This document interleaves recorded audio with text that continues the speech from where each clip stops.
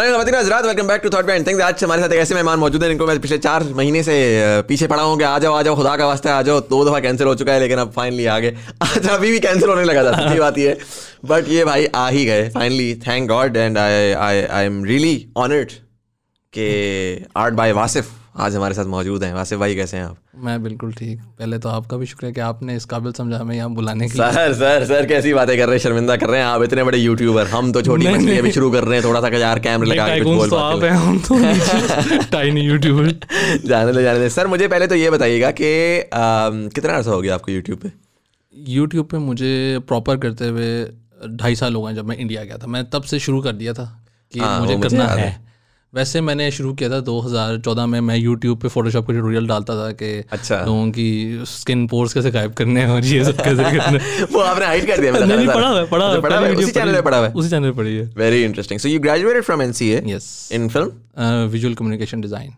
Very interesting. What's that? ये graphic design को English में यही कहते हैं। मतलब ग्राफिक डिज़ाइन की बहुत मॉडर्न टर्म है ये, विजुअल कम्युनिकेशन डिज़ाइन। मतलब हमारे सामने पंजाब यूनिवर्सिटी उसको वो ग्राफिक डिज़ाइन सेम ही चीज़ है बट लाइक नाम डिफरेंट है उसका। तो 4 साल ग्राफिक डिज़ाइन तो नहीं पढ़ाया होगा ना, और बहुत सारी चीज़ें होंगी? नहीं, मतलब मेजर तो यही था। पहला साल हमारा होता है फाउंडेशन ईयर, ठीक है, उसमें सब कुछ पढ़ाते हैं आपको, सिरेमिक डिज़ाइन भी, टेक्सटाइल भी, फाइन आर्ट्स भी, पेंटिंग, सब कुछ, ठीक है। सेकंड ईयर जब आता है फिर आप अपने स्पेसिफिक डिपार्टमेंट्स में चले जाते हो।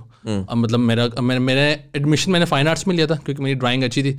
बट घर वाले ने कहा कि फाइन आर्ट्स में क्या करोगे तुम, पेंटिंग करोगे, एग्जीबिशन करोगे, कुछ नहीं बिकेगा ये वो। तो उनके प्रेशर में आके मैं कम्युनिकेशन डिज़ाइन में आ गया और 3 साल फिर डिज़ाइन ही मेजर रहा। उसमें बस माइनर होते थे हमारे, कभी फोटोग्राफी के हो गए, कभी फिल्म के हो गए, कभी प्रिंटिंग के हो गए, वरना मेजर डिज़ाइन ही रहा है। अच्छा, I think design is very very important क्योंकि हमारे दिमाग में जब ग्राफिक डिज़ाइन आते हैं ना तो हमारे दिमाग में स्किल, टूल बेस्ड स्किल आती है, ऐसे डिज़ाइन एस्पेक्ट बड़ा कम आता है। और हमारा फाइवर भरा पड़ा है with people who can work Photoshop, but वो जब डिज़ाइन निकलता है ना तो सर्च वर्क कुछ नहीं होता, सर दर्द हो जाता है। ऐसे ही है। बट आपने किस एज में स्टार्ट किया था NCA? मैंने NCA शुरू किया था 2016 में। मतलब पता नहीं मैं किसी में हाल में होऊंगा, 19 का था मैं हाल। 19 के थे। और ये डिसाइडेड था कि जी NCA जाना है? नहीं था, क्योंकि वो वही बात घर वालों का होता है कि पढ़ना है तो फिर डॉक्टर बनाइए, इंजीनियर बनना है। मैं वही सोच रहा हूँ ना कि हाउ डिड दैट हैपन। मेरा ये था कि जब मैं शुरू से ड्राइंग्स वगैरह मेरी अच्छी होती थी तो वहाँ जब मैं पोस्ट करता था इंटरनेट पे तो कुछ लोग NCA जाने से पहले ही मुझे रिकग्नाइज़ करना शुरू हो गया कि भाई आपका काम अच्छा है और ये वो। तो मैंने कहा कि भाई जाना है तो फिर NCA ही जाना है। किसी ने कह दिया कि भाई अच्छा इदारा है NCA, तो वो फिर शर्त ही बन गई, ना PU ना BNU, सिर्फ NCA। तो मैंने कहा तो एडमिशन होगा तो NCA होगा और फाइन आर्ट्स में होगा। मैंने कहा ठीक है फाइन आर्ट्स में ले दो, मैं चला जाऊँगा। अच्छा। तो फिर मेरे पास एक वो लिखवाया कि हलफनामा कि ना तू बाल लंबे करेगा, ना तू नशे सिगरेट पिएगा और ना तू किसी फजूल चक्कर में पड़ेगा, फिर तुझे NCA भेजेंगे। मैं कहा ठीक है। तो अल्हम्दुलिल्लाह ना मैं आज तक सिगरेट पीता हूँ ना मेरे बाल लंबे किए और बस इस तरह, इसलिए एडमिशन हो गया और चलता जा रहा। तो NCA में गुजारा हो गया था आपका, बाल लंबे किए बगैर, सिगरेट पिए बगैर, नशे किए बगैर? मैंने अल्हम्दुलिल्लाह हर चीज़ पैसिव की है वहाँ पे। अच्छा। बड़े नशे से लेकर छोटे नशे तक तो मैंने हर चीज़ पैसिव की है, लेकिन मैंने अल्हम्दुलिल्लाह आज तक कुछ नहीं। मतलब एक अपना सेल्फ कंट्रोल था मेरे अंदर कि मैंने नहीं तब्दील होना। लोग कहते हैं कि वहाँ जाके आप माहौल को अडॉप्ट करते हो और आप वैसे हो जाते हो। मतलब वो आपको करना पड़ता भी है, लेकिन एक हद तक अगर आपका अपने आप पे कंट्रोल है तो फिर आप बच भी सकते हो। आई थिंक बड़ा इंपॉर्टेंट है ना ये कि लोग जनरली लोगों को ये लगता है कि शायद मैं ये करूंगा तो मैं एक्सेप्ट हूँगा। बिल्कुल ऐसे। वो कहते हैं, वो मुझे कहते हैं यार तू कहाँ से NCA ना, तेरे बाल लंबे हैं ना, तू छुट्टा लगाता है, तू कहाँ से NCA का। मतलब वो एक चीज़ होती है, लेकिन वही बात क्यों सुनना। लेकिन उसके बगैर भी तो हो ही जाता है। आप you don't have to peer pressure के अंडर आना आपको जरूरी है। मैं जज नहीं कर रहा किसी को जो चर्च करता है या जो वो करता है, उसका मामला है, उसकी जिंदगी है। बट हर इंसान का अपना डेफिनेशन होना चाहिए। You shouldn't be doing anything for the sake of के यार मैं कूल लगूं, बिल्कुल पार्ट ऑफ द क्राउड लगूं। सो आप उसके अंदर गए and then what has the journey been like after you graduate? The reason why मैं थोड़ा सा ये एक्सप्लोर करना चाह रहा हूँ, मुझे पता है कि बहुत सारे नौजवान जो है ना, पर्टिकुलरली मुझे मेंटरिंग के लिए बड़े बच्चे कॉल करते हैं, वो कहते हैं कि जी हम आर्ट्स या क्रिएटिव साइड पे हम क्या करें। किसी को ऐसा आइडिया नहीं है क्योंकि जो NCA वाले हैं वो बहुत आर्टिस्ट होते हैं, तो वो जनरली कमर्शियल को इतना ओपनली बताते भी नहीं। ऐसी है। ठीक है, तो what's the commercial aspect like? Commercial aspect ये था कि मेरे से वो उसका कुछ अच्छा पहलू है, बुरा भी है। अच्छा इस लिहाज से कि मैंने सेकंड ईयर से ही कमर्शियल मार्केट में काम करना शुरू कर दिया था। डिज़ाइन की मार्केट में मैंने आज तक काम नहीं किया। मैं NCA से पहले का 2012 से फोटोग्राफी कर रहा हूँ, वही करता आ रहा हूँ। और मैंने NCA के दौरान भी किया और NCA के दौरान ही मैंने कमर्शियल काम करना शुरू कर दिया। और वो मसला इस लिहाज से है कि जब कुछ टीचर्स को आइडिया हुआ कि मैं मार्केट में कमर्शियल काम कर रहा हूँ डिज़ाइन से हटके, तो उनको ज़रा हुआ यार कि ये डिज़ाइन से हटके को काम कर रहा है और मार्केट में अभी से काम कर रहा है तो ये अटेंशन नहीं दे रहा क्लास को। तो अगर तो आप मार्केट में शुरू से क्लास के दौरान काम करना चाह रहे हैं तो मेक श्योर कि आपके असातिज़ा को ना इस बात का मालूम पड़े कि आप काम कर रहे हो ना, वो बहुत आपके लिए मसला होता है। फिर आप क्लासेस नहीं ले पाते, आपको बहाना नहीं कर सकते, हमको पता है कि आप शूट पे या किसी काम पे ही गए हो। तो पहले मैंने ये किया कि मैंने कॉलेज के दौरान ही काम शुरू कर दिया। मैंने वेट नहीं किया कि मैं पहले ग्रेजुएट हूँ, मैं फिर जाके मार्केट में काम ढूंढूँ। तो उसके लिए मुझे फ़ायदा ये हुआ कि जब कुछ लोग मतलब बैचमेट से जब ग्रेजुएट हुए और वो अभी भी जॉब्स पे अच्छी लगे हैं, लेकिन कुछ लोग ये हैं कि मिसाल है वो अभी भी जॉब्स ढूंढ रहे हैं, तो वो उनसे लिहाज से मुझे फ़ायदा है कि अल्हम्दुलिल्लाह मैंने कभी जॉब नहीं की। मतलब मैंने शुरू से ही मैंने कहा था मैं करूँगा तो अपने करूँगा, क्योंकि इनिशियली आपको पता लग जाए कि अपने काम में कितना फ़ायदा है, क्योंकि लॉस भी होता है आपको, क्योंकि आप अपने ही खुद ही बॉस होते हो, आपको खुद अपने आप को मैनेज करना होता है। तो अगर आपको पहले इनिशियली आइडिया हो जाए कि आपने बिजनेस ही करना है, जॉब नहीं करनी, तो फिर ये आपका थोड़ा और सक्सेसफुल हो जाता है। मतलब आप स्टार्ट में जॉब करो फॉर द एक्सपीरियंस के मार्केट में हो क्या रहा है, लोग कैसे काम करते हैं। लेकिन अगर आप शुरू से ही हो जाओगे कि मैंने नहीं करना, किसी के अंडर मैंने करना ही नहीं, तो वो थोड़ा बैठ जाएगा। मतलब इनिशियली आपको कॉलेज टाइम से ही काम करना शुरू करना है। हाँ, and I think that's very important कि क्योंकि उससे होता ही है कि जब आप ग्रेजुएट करते हो तो आपको एक प्रेशर होता है ऐसी है कि मुझे नौकरी चाहिए और मुझे इतने पैसे चाहिए और मुझे ये चाहिए। आप जब कॉलेज में कर रहे होते हैं ना, आप आधी चीज़ें ऐसे भी कर लेते हो कि यार ठीक है इसमें पैसा नहीं है लेकिन मेरी लर्निंग हो रही है। यस, बिल्कुल ऐसे। और वहाँ पर आप एक्चुअली अपने आप को कमर्शियली जैसे कहते हैं ना पॉलिश करते हो, जो कि लोग कहते हैं ना कि यार मेरे पास नौकरी नहीं है, जो लोग एक्सपेक्टेशन है कि एक्सपीरियंस हो आपका, वो एक्सपीरियंस जो है वो कॉलेज में आप ले सकते हो अगर आप सर्टेन वो लर्निंग टाइम होता है ना आपका। आप कहीं भी किसी कॉलेज सीनियर के साथ जाते हो, शूट पे जा रहे हो, मुझे भी ले जा साथ। कॉलेज के बाद जब आपकी जॉब ग्रेजुएशन हो जाती है, फिर आप किसी को नहीं कहते, आप खुद कहते हो शर्माते हो यार मैं ग्रेजुएट हूँ, मैं किसको कहूँ अब। तो आप जूनियर होते हो, आप कहते हो यार चलो ले जाओ, कुछ शायद रैंकिंग में कर, लेकिन ले जाओ, एक्सपीरियंस हो जाएगा। Exactly, very cool. So India का मुझे याद है आपका व्लॉग मैंने देखा था, randomly it popped up on my feed, और उसमें जो है ना वो वेरी वेरी प्रिटी विजुअल्स है ना, वेरी जैसे कहते हैं ना वो क्या व्हाट्स द वर्ड, इंट्रोवर्ट किस्म का लड़का ना कि हाँ जी अस्सलाम वालेकुम।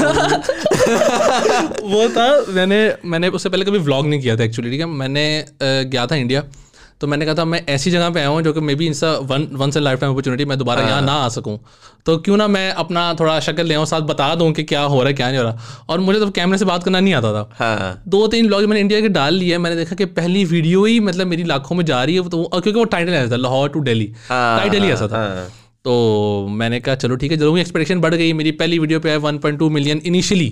अच्छा, अभी भी लाहौर से दिल्ली वाले में 2.3 मिलियन है। और वो मैं देखता हूँ इसमें क्या है, कुछ भी नहीं है, बट इट्स जस्ट एक्सपीरियंस कि मैं लाहौर से दिल्ली गया। बट आई थिंक व्हाट अगर मैं क्रिएटर्स स्टैंड पॉइंट से बात करूँ तो हमारा ये बड़ा प्रॉब्लम होता है कि हम कॉन्स्टेंटली क्रिएटर को क्रिएट कंटेंट के अंदर हम विजुअल्स, हम cinematic shots. What your first video proved to us कि कंटेंट इज किंग। ऐसे ही स्टोरी आपकी होनी चाहिए, स्टोरी होनी चाहिए। स्टोरी है, अगर उसके अंदर आपका मतलब एक्सपर्टीज लेवल बहुत नेक्स्ट लेवल नहीं भी, आपकी पहली वीडियो है लेकिन उसके अंदर इट्स विजुअली अपीलिंग हो या ना हो, मेरे लिए वो इस वजह से इंटरेस्टिंग था, मैंने भी इसीलिए देखा था कि ये पाकिस्तानी दिल्ली का बोल रहा है। बिल्कुल। और सबसे जरूरी चीज़ ये थी कि मुझे जब मैंने 3 व्लॉग्स बना लिए तब मुझे आइडिया हुआ कि मुझे किसी ने कहा यार कैमरे से तुमने ऐसे बात करी, तुम्हारा दोस्त है, मतलब बिल्कुल फील ही हो गया कोई हम यहाँ नहीं जा, मतलब सिंपल बात करोगे, कम्युनिकेट करोगे, जब देख रहा हो उसको लगे कि आप उससे बात कर रहे हो। उसके बाद से फिर इंप्रूवमेंट आनी शुरू हुई। और वो जो कहते हैं ना YouTube is a very dark place, इसलिए आज अगर आप अपने आप को भी कंपेयर करना शुरू कर दो ना कि मेरे व्यूज़ नहीं आ रहे और मेरा ये नहीं हो रहा वो नहीं हो रहा, तो आप बड़े डिप्रेशन में चले जाओगे। बिल्कुल ऐसे। वरना अगर आप फ्रीली करते रहो काम तो आपको कोई टेंशन नहीं होगी। मतलब वो इंडिया वाले ब्लॉग्स में मुझे बहुत अच्छी ऑडियंस थी। मतलब मुझे इनिशियली मेरे थे 3,500 सब्सक्राइबर्स, राइट। तो मैंने 4 ब्लॉग्स इंडिया के डाले, आई गॉट 27 के सब्सक्राइबर्स। तो वो बढ़ के मैं बूस्ट मिल गया। तो उसके बाद जो वीडियो में डालना शुरू की उस पर रिस्पॉन्स नहीं आया, क्योंकि वो इंडिया नहीं था उसमें, लोग मुझे इंडिया के लिए देखने आए थे। तो अब मैं उड़ीगों को मुझे इंडिया ले जाए भाई, तो मैं अच्छे से लेके मुझे लेके ना जाए, हाथ खराब हो गए। फिर आहिस्ता आहिस्ता बूस्टअप हुआ। फिर कुछ बोलते हैं ना इंसान को छक्के लगते हैं ज़िंदगी में, तो फिर उन पॉइंट से बंद आगे जाता है। तो बस थोड़ी देर बाद लगता जाता है, तो फिर निकल जाता है। आई थिंक वो कंसिस्टेंसी व्यूअरशिप आपको वैसे भी नहीं देखनी चाहिए, चाहे आपके आ रहे हो चाहे आपके ना आ रहे हो, अपने लिए करना चाहिए ना, अपने लिए करना चाहिए। बिल्कुल, वो करते कराते निकल आता है। But again so what was that journey like from, मुझे याद है जब मैंने आपको देखा था ना, 2-3 चीज़ें मैं आपकी वो करूँगा, and we gonna move on to the next one as well. पहली चीज़ ये थी कि आई सॉ कि यार ये बड़ा सीमिंगली इंट्रोवर्टेड सा लड़का है और ये कंटेंट की साइड पे आ रहा है, बड़ा कंफ्यूजिंग है बिकॉज ये अच्छा। और फ़र्क ये है ना कि पाकिस्तान में जनरली जो कंटेंट क्रिएटर्स थे वो ज़्यादातर, एक तो ये कि वो ऑर्गेनाइज लर्निंग से नहीं आए हुए ऐसे, राइट, वो कंप्यूटर साइंस का लड़का है या वो कोई इंजीनियर है, डॉक्टर है, या वो कोई डॉक्टर स्टाइल पढ़ाई नहीं कोई वीडियो बनानी शुरू कर दी। दरमियान में एक लड़का आया जो कि मतलब पढ़ लिख कर बड़ी साइंस के साथ आया, ऐसे, ठीक है। सो मैं उससे बड़ा फैसिनेट होता था कि यार इस लड़के का क्या सीन है और ये किधर जाएगा ना।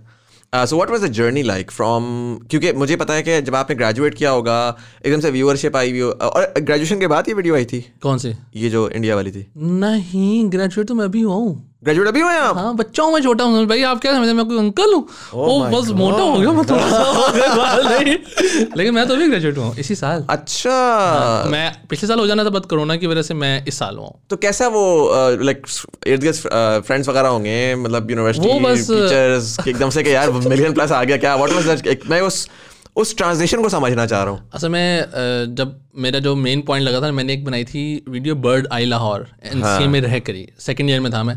तो वो रातों रात मुझे, वो बिल्कुल सिंपल वीडियो थी, पीछे म्यूज़िक लगा हुआ था और मैंने अपलोड कर दी। 2-3 दिनों में वायरल हो गई। और मुझे पहले तो न्यूज़ चैनल्स ने उठाई, ठीक है, वो एक अलग किस्सा है। लेकिन फिर मुझे कॉलेज समा टीवी की कि हम ना आपका इंटरव्यू लेने जा रहे हैं एनसीए में आकर। ठीक है, मैंने कहा अच्छा, मैंने प्रिंसिपल साहब से बात की, उन्होंने कहा अच्छा एनसीए आ रहे हैं तो चलो ठीक है, कोई एनसीए की तारीफ़ कर देना एक दिन। मैं कहा ठीक है सर, कोई मसला नहीं। तो उन्होंने अंदर आने दिया। अब वो जब अंदर आई ना, समा टीवी की गाड़ी बड़ी DSNG जो होती है और फुल एंटीना लगा के, उन्होंने लोगों ने देखा ये क्या हो रहा है, ये इसके, उन्होंने मैंने गंज कराई हुई थी उस टेंडर की वजह से, ये क्या इस गंजे का इंटरव्यू लेने आ गए, ये वो सीनियर्स कर रहे हैं मुझे सारे। तो वो उन्होंने जब इंटरव्यू लिया ना, तो उन्होंने कहा यार ये हुआ क्या। फिर वहाँ से लोगों ने कहा यार कि वाकई शायद इसने कोई काम किया है। मेरी फर्स्ट ईयर में रैगिंग भी इतनी ज़्यादा कंपैरेटिवली नहीं हुई, क्योंकि लोग मुझे थोड़ा सा जानते थे कि चलो ये है, इसका काम थोड़ा बेहतर, थोड़ी रिस्पेक्ट करते थे। तो वो एक पॉइंट था कि मैंने कभी ना अपने आप को वायरल करने के लिए नहीं किया, वो खुद ही चीज़ें हो जाती थी। तो अगर आप उस चीज़ के पीछे भागोगे यार कि मैंने वायरल होना है, या मैं असल में करता था अपने लिए। मैं आज भी अपनी पुरानी वीडियोस देखता हूँ ना, मैं खुश होता हूँ कि मैं शुक्र है मैंने वो रिकॉर्ड किया था, मेरे पास मेमोरी है। भले वो फजूल वीडियो है भले जैसे, लेकिन मुझे याद है मेरा वो टाइम स्पेन कैसा गुजरा था। तो मैंने किया ही शुरू से अपने लिए था। तो मैंने, and your most viral videos to be very honest were not trash, right? Like तो मैं उस लिहाज से बनाई नहीं ना थी कि वो वायरल हो। मैंने कोई प्रैंक नहीं किया इस तरह का कि मैं मतलब वायरल हो जाऊं जान के कोई कंट्रोवर्सी में पढ़ने के लिए। बस जो हो रहा है करने दो। मैंने लगाई है वो 100 रुपये हेयर कट वैसे 10,000 रुपये हेयर कट। तो आउट ऑफ नो वेयर उसको 1 महीना हुआ है और वो 7 लाख व्यूज़ पे है। अच्छा। तो वो एक्सपेक्टेड, मतलब मेरी एवरेज व्यूअरशिप चैनल पे जाती है 70, 80, 50, 60 हज़ार। तो वो उस पॉइंट में क्रॉस कर जाए तो वो एक होती है। अब जो मुझे मिल रहा है, पहले मुझे मिलते थे, मैं एक जा रहा था चोलिस्तान रैली पे ना, तो रात का 1 बजे वक्त था, हम रुके थे रास्ते में किसी मैकडॉनल्ड पे ना, भेरा नहीं था कोई, उसी साइड पे आता है कोई, मैकडॉनल्ड पे रुके। तो उस बंदे ने कोई वर्कर था उनका, तो वो ना मुझे देख के ना अंदर भाग गया। तो मैं क्या बताऊँ, मैं इंडिया से रिसेंटली आया हुआ था 2-3 हफ्ते पहले। तो मैं क्या पता नहीं क्या हुआ, 2 मिनट बाद बंदा आया, कहता है भाईजान तुसी कितने इंडिया गए सी? मैं कहा जी क्यों? कहना अंदर मुंडा आया तो सैल्फी लेना चाहता तो शर्मा रहा है। मैं कहा लै शर्माने की गल, उन्होंने बाहर लाया। तो बाहर आया उसने। अब इनिशियली लोगों ने जाना शुरू किया कि मैं इंडिया गया था, क्योंकि वो लाहौर से दिल्ली, और फिर मेरी शक्ल आई, फिर आई बर्ड आई लाहौर से। फिर अब मुझे बहुत सारे लोगों ने, मैंने आपकी ना वो बालों वाली वीडियो देखी है, कौन सा हेयर कट पसंद आया था आपको, 10 रुपये वाला कि 100 हज़ार वाला? तो इस तरह से आपकी जब वो लोग मिलते रहते हैं तो मोटिवेशन भी बढ़ती रहती है यार कि चलो आपने मजीद अच्छा काम करना है। तो वो वायरलिटी फिर वहीं से पता लगती है कि भाई आपकी वीडियो बाकी लोगों तक, जैसे आपने बताया कि लाहौर से दिल्ली वाली एवं रैंडमली पॉपअप कर गई। हाँ, वो एल्गोरिथम फिर उसको पुश करना शुरू कर देता है। ऐसे ही है बिल्कुल। 100 रुपये का कट था और 1000 रुपये का था? 100 रुपये का था, 150 का था और 10,000 का था। 150 वाला क्या लोकल मार्केट? 150 वाला बिल्कुल रोड साइड वाले से मैंने करवाया था। मेरा बड़ा पुराना आइडिया था कि मैंने करना है ये, और अच्छे तरीके से, मतलब और भी बहुत लोगों ने किया हुआ है, इंडिया में किया हुआ है, इधर पाकिस्तान में भी किया हुआ है, लेकिन मैंने ऐसा कुछ अलग तरीके से एग्जीक्यूट करना है। मैंने एक कराया था बिल्कुल सड़क वाले नाई से जो कोने में बैठे होते हैं, और एक एंजेंट्स है सैलून लाहौर में, तो उन्होंने मुझे कहा एंजेंट्स, नबीला सैलून का वो, तो उन्होंने मुझे कहा कि हम आपको कट देते हैं। तो उसमें कट था, शेव बियर्ड थी और मसाज था और बहुत कुछ था। तो मैंने कहा चलो ठीक है ये रिकॉर्ड भी कर लेते हैं साथ। तो कौन सा बेहतर था यार? मैं देखिए अब तो पैसे लग गए ना, अब तो नबीला ने लगा लिए पैसे, अब आगे निकल गए हम। नहीं देखिए, एक्सपीरियंस वाइज कहो तो ज़ाहिर बात है वो 10,000 वाला है, क्योंकि आपको इतने लग्जरी एरिया में लेके आते हैं। लेकिन अगर आप हाँ कहो करके 150 वाला बिल्कुल भी बुरा नहीं था, उसने वैसे ही कट करके दिया जिस तरह मैं सोच रहा था। गंदगी, हाइजीन, अनहाइजीनिक तो डेफिनेटली था। उसने स्प्राइट की बोतल में पानी डाला हुआ था, टेस्ट भी आ रहा था स्प्राइट का जब पानी वाल फेंक रहा था। तो नहीं, आई थिंक वो रिलेटिव होता है, टू बी वेरी ऑनेस्ट। मैं पैसों की उसमें कभी भी नहीं बढ़ता, बिकॉज अगर लोग कहते हैं ना 10,000 रुपये वाला जो हेयर कट करा रहे जी पागल है, पैसे जाया कर रहा है। नहीं भाई, मुझे समझ नहीं आती, बिकॉज वहाँ भी वर्कर है, ऐसे वो वर्कर भी तनख्वाह ले रहा है, ऐसे ठीक है, काम है, ऑनेस्ट हार्ड वर्क है, और उसके लोग पैसे ले रहे हैं। तो जिसके पास इस्तिताअत है वो ले करे, नहीं तो आपके पास ऑप्शन है, दूसरी कोई मसला नहीं इसमें। हाँ, कोई आपको फोर्स तो नहीं कर रहा ना कि भाई यही करो। ड्रोन्स का बड़ा आपको शौक है, नाजुक टॉपिक है। उसके पीछे क्या साइंस है? ड्रोन में मेरा इनिशियली था कि पहले मैंने देखा था सिर्फ इसको ना इमरान खान के जलसों पे उड़ते हुए सिर्फ, ठीक हो गया, कोई है ड्रोन और ये वो, फिर बाहर के। आप जाते रहे थे जलसों पे? मैं कभी नहीं गया। अच्छा मैंने कहा सियासत दरमियान में डालते हैं, व्यूज आएंगे यार, ये व्यूज सारे मेरे नाम। मैंने असल में पिछले हुकूमत ने काम किया था शबाशी साहब के साथ। अच्छा, तो वो मेरी एक जो बर्ड आई लाहौर है वही मेरी वायरल हुई। ठीक है। तो बल्कि नहीं, उससे पहले हुआ था, मैंने एक तस्वीर ली थी 2014 में, अरफा करीम टावर्स की तस्वीर थी, ठीक है, और बिल्कुल 2 मेट्रोज आपस में क्रॉस कर रही थी, मैंने पोस्ट कर दी सारा कुछ। तो वहाँ से जी 2 साल बाद जी रमज़ान के दिन चल रहे थे और रफ्तारी करके मैं बढ़ा था, बिल्कुल ऐसे एकदम से इंस्टाग्राम में नोटिफिकेशन आता है जी, Shahbaz Sharif official commented on your photo. मैं कहा है मैंने फोटो खोली, उसमें लिखा था ग्रेट वर्क वासिफ साहब .ss, मतलब ऐसा समझ होता है कि उसने खुद कमेंट किया। तो मैं कहा अच्छा, घंटे बाद ना मैंने इग्नोर कर दिया, मैं कहा नहीं हज़म नहीं हो रहा साइड पे। 2 घंटे मुझे कॉल आ गई जी, इस तरह CM के मीडिया कोऑर्डिनेटर का मैं बात कर रहा हूँ और ये वो, तो आपने मुझे सुबह मिलना है और मैं कुछ बात करनी है। मैं वहाँ पास गया, मुझे जो तेरी शक्ल है तो तरावियाँ बढ़ जाकर टाइम हो गया, मैं भी चला गया। मैं वापस आया, वो वाकई है मैंने, क्योंकि मेरा एक दोस्त था वो म्यूचुअल था फेसबुक उसके साथ, तो मैंने बात की, मैं उधर गया, उन्होंने जी बड़ा अप्रिशिएट किया, उन्होंने कहा हम आपकी तस्वीरें खरीदना चाहते हैं। मुझे पता सरकार पैसा उड़ाते वक्त तो बहुत सुस्त है और शेख भी छोटा लगा था। तो उन्होंने कहा जी आप बताएं आपको रिटर्न क्या चाहिए। मुझे इनिशियली होता था कि वहाँ पे ना परमिशन का बड़ा लाहौर है मसला है कि आपने यहाँ नहीं फ़ोटो लेनी, ये ड्रोन उड़ा। मैं कहा आप ना, मुझे एक वीडियो थी उन दिनों में आई थी वॉच टावर टर्की, मुझे इस तरह की ना लाहौर की वीडियो बनाने थे आप। कहता है कोई मसला नहीं, लाहौर के लिए होगी ना हमारे लिए। मैं कहा बिल्कुल, आप भी कहीं जहाँ मर्जी लगा लें, मुझे बस परमिशन चाहिए। कहते हैं ठीक है, आप इधर हैं हमारे DC साहब हैं, तो आप उनके पास जाएँ, हमसे बात करवाते हैं। अब वो मुझे लगा वो DC होगा कोई पाई साहब, वो गया बड़ा बॉय सा, सुमेर साहब थे, बड़े अच्छे थे, वो अभी भी गिलगित में पोस्टेड है। तो उन्होंने मुझे बताया कि मुझे बैठाया, उन्होंने ज़रा इंटरव्यू लिया, 1-2 मुझसे काम करवाए कि लाहौर सजा वजा करके आओ। मैंने तब लिया ड्रोन। Right. और मेरा शुरू से विजन था कि लोग करते थे कि बस 500 मीटर ऊपर ले गए, शॉट ली और वापस। मेरा था कि चीज़ को उस एंगल से देखा जाए जो कि आम कैमरे से पॉसिबल नहीं है। राइट। तो फिर मैंने वो बनाई बर्ड आई लाहौर एक वीडियो, तो फिर उनको वो भी बड़ी पसंद आई। वहाँ से मेरा एक इजी सीन हुआ कि उन्होंने मतलब DC साहब मुझे कार्ड दिया था अपना कि मतलब ये मैं सारा ड्रोन उड़ा रहा हूँ, मैं मोबाइल के पीछे मैंने यहाँ DC साहब का कार्ड रखा हुआ है, कोई मुझे पकड़ने आया, हाँ की कर रहा हूँ, मैं ऐसे करता था मोबाइल सब। ठीक है, ये तो गुड है। मतलब मोस्टली मैं उन्हीं के लिए उड़ा रहा था, लेकिन अपने उड़ा रहा था तो तब भी मुझे इजी सीन होता था। तो वहाँ से मैंने ड्रोन पहला ख़रीदा, मैविक प्रो था मेरा ड्रोन। ठीक है। और वो ये हुआ था कि पहली 14 अगस्त की फायरवर्क्स हो रहे थे। हाँ। और वो ड्रोन लिया था मैंने, मामा ने मेरे लिए अपना कड़ा बेचा था एक ना, क्योंकि मामा को पता नज़र आ रहा था कितना मेरा शौक है ड्रोन। Really? तो मामा को पता था कि काम शायद कर ले, तो मामा ने कहा था कदम नवा कड़ा ला के देंगे। फिर तो मैं कहा आप ले दूँगा, ले दूँगा। वो खैर अभी तक पेंडिंग है लेकिन वो मैंने लिया और कोई 1.5 हफ्ता हुआ था ड्रोन को, 14 अगस्त के फायरवर्क्स से, और वो फुल अंधेरे में वाला ना, मुझे अभी से मुझे दर्द शुरू हो चुकी है, दर्द शुरू हो चुकी है। और फायरवर्क्स ख़त्म हुए हैं। हाँ। और हवा बहुत तेज़ थी, आउट ऑफ नो वेयर वो ना ड्रोन, मतलब मुझे ना बिल्कुल पहले एक्सपीरियंस था ऑलमोस्ट। तो वो लिखा है जी लो बैटरी की वार्निंग आई है, और मैंने उसका ध्यान नहीं दिया, वो कैंसिल होकर चली गई। अब ड्रोन का होता है कि जहाँ वो अगर तो आप नहीं रिटर्न टू होम बुला रहे तो वो वहीं का वहीं लैंड कर जाएगा। अब मैं ड्रोन आ रहा हूँ, देख रहा हूँ, अब मैंने ना, लेकिन मेरा हाइट की तरफ ध्यान नहीं है कि हाइट कम हो रही है, और आउट ऑफ नो वेयर ना, मतलब वो मेरे से है कोई 400 मीटर्स दूर है। तो वो कह रहा है जी ऑप्शन है जी स्लाइड टू लैंड। मैंने कहा किधर? मैंने देखा और वो लिटरली ग्राउंड लेवल से है कोई 50 मीटर ऊपर, और मैंने कैंसिल किया, कहता ओके लैंडिंग। मैं कहा भाई किधर लैंड हो रहा है? और वो लैंड होके, अब मैं कहा सॉरी, और मैं कहा ये क्या हो गया? और मैं कहा लैंड हो गया, और वो 400 मीटर दूर, और मीनार पाकिस्तान के अंदर खड़ा हूँ प्रोटोकॉल के साथ। उन्होंने DC साहब ने उड़वाया है मेरे से कह के, और मीनार पाकिस्तान क्रॉस करके, ज़ादी फ्लाईओवर क्रॉस करके बहुत ही पीछे कच्ची आबादी, वहाँ लैंड हो गया।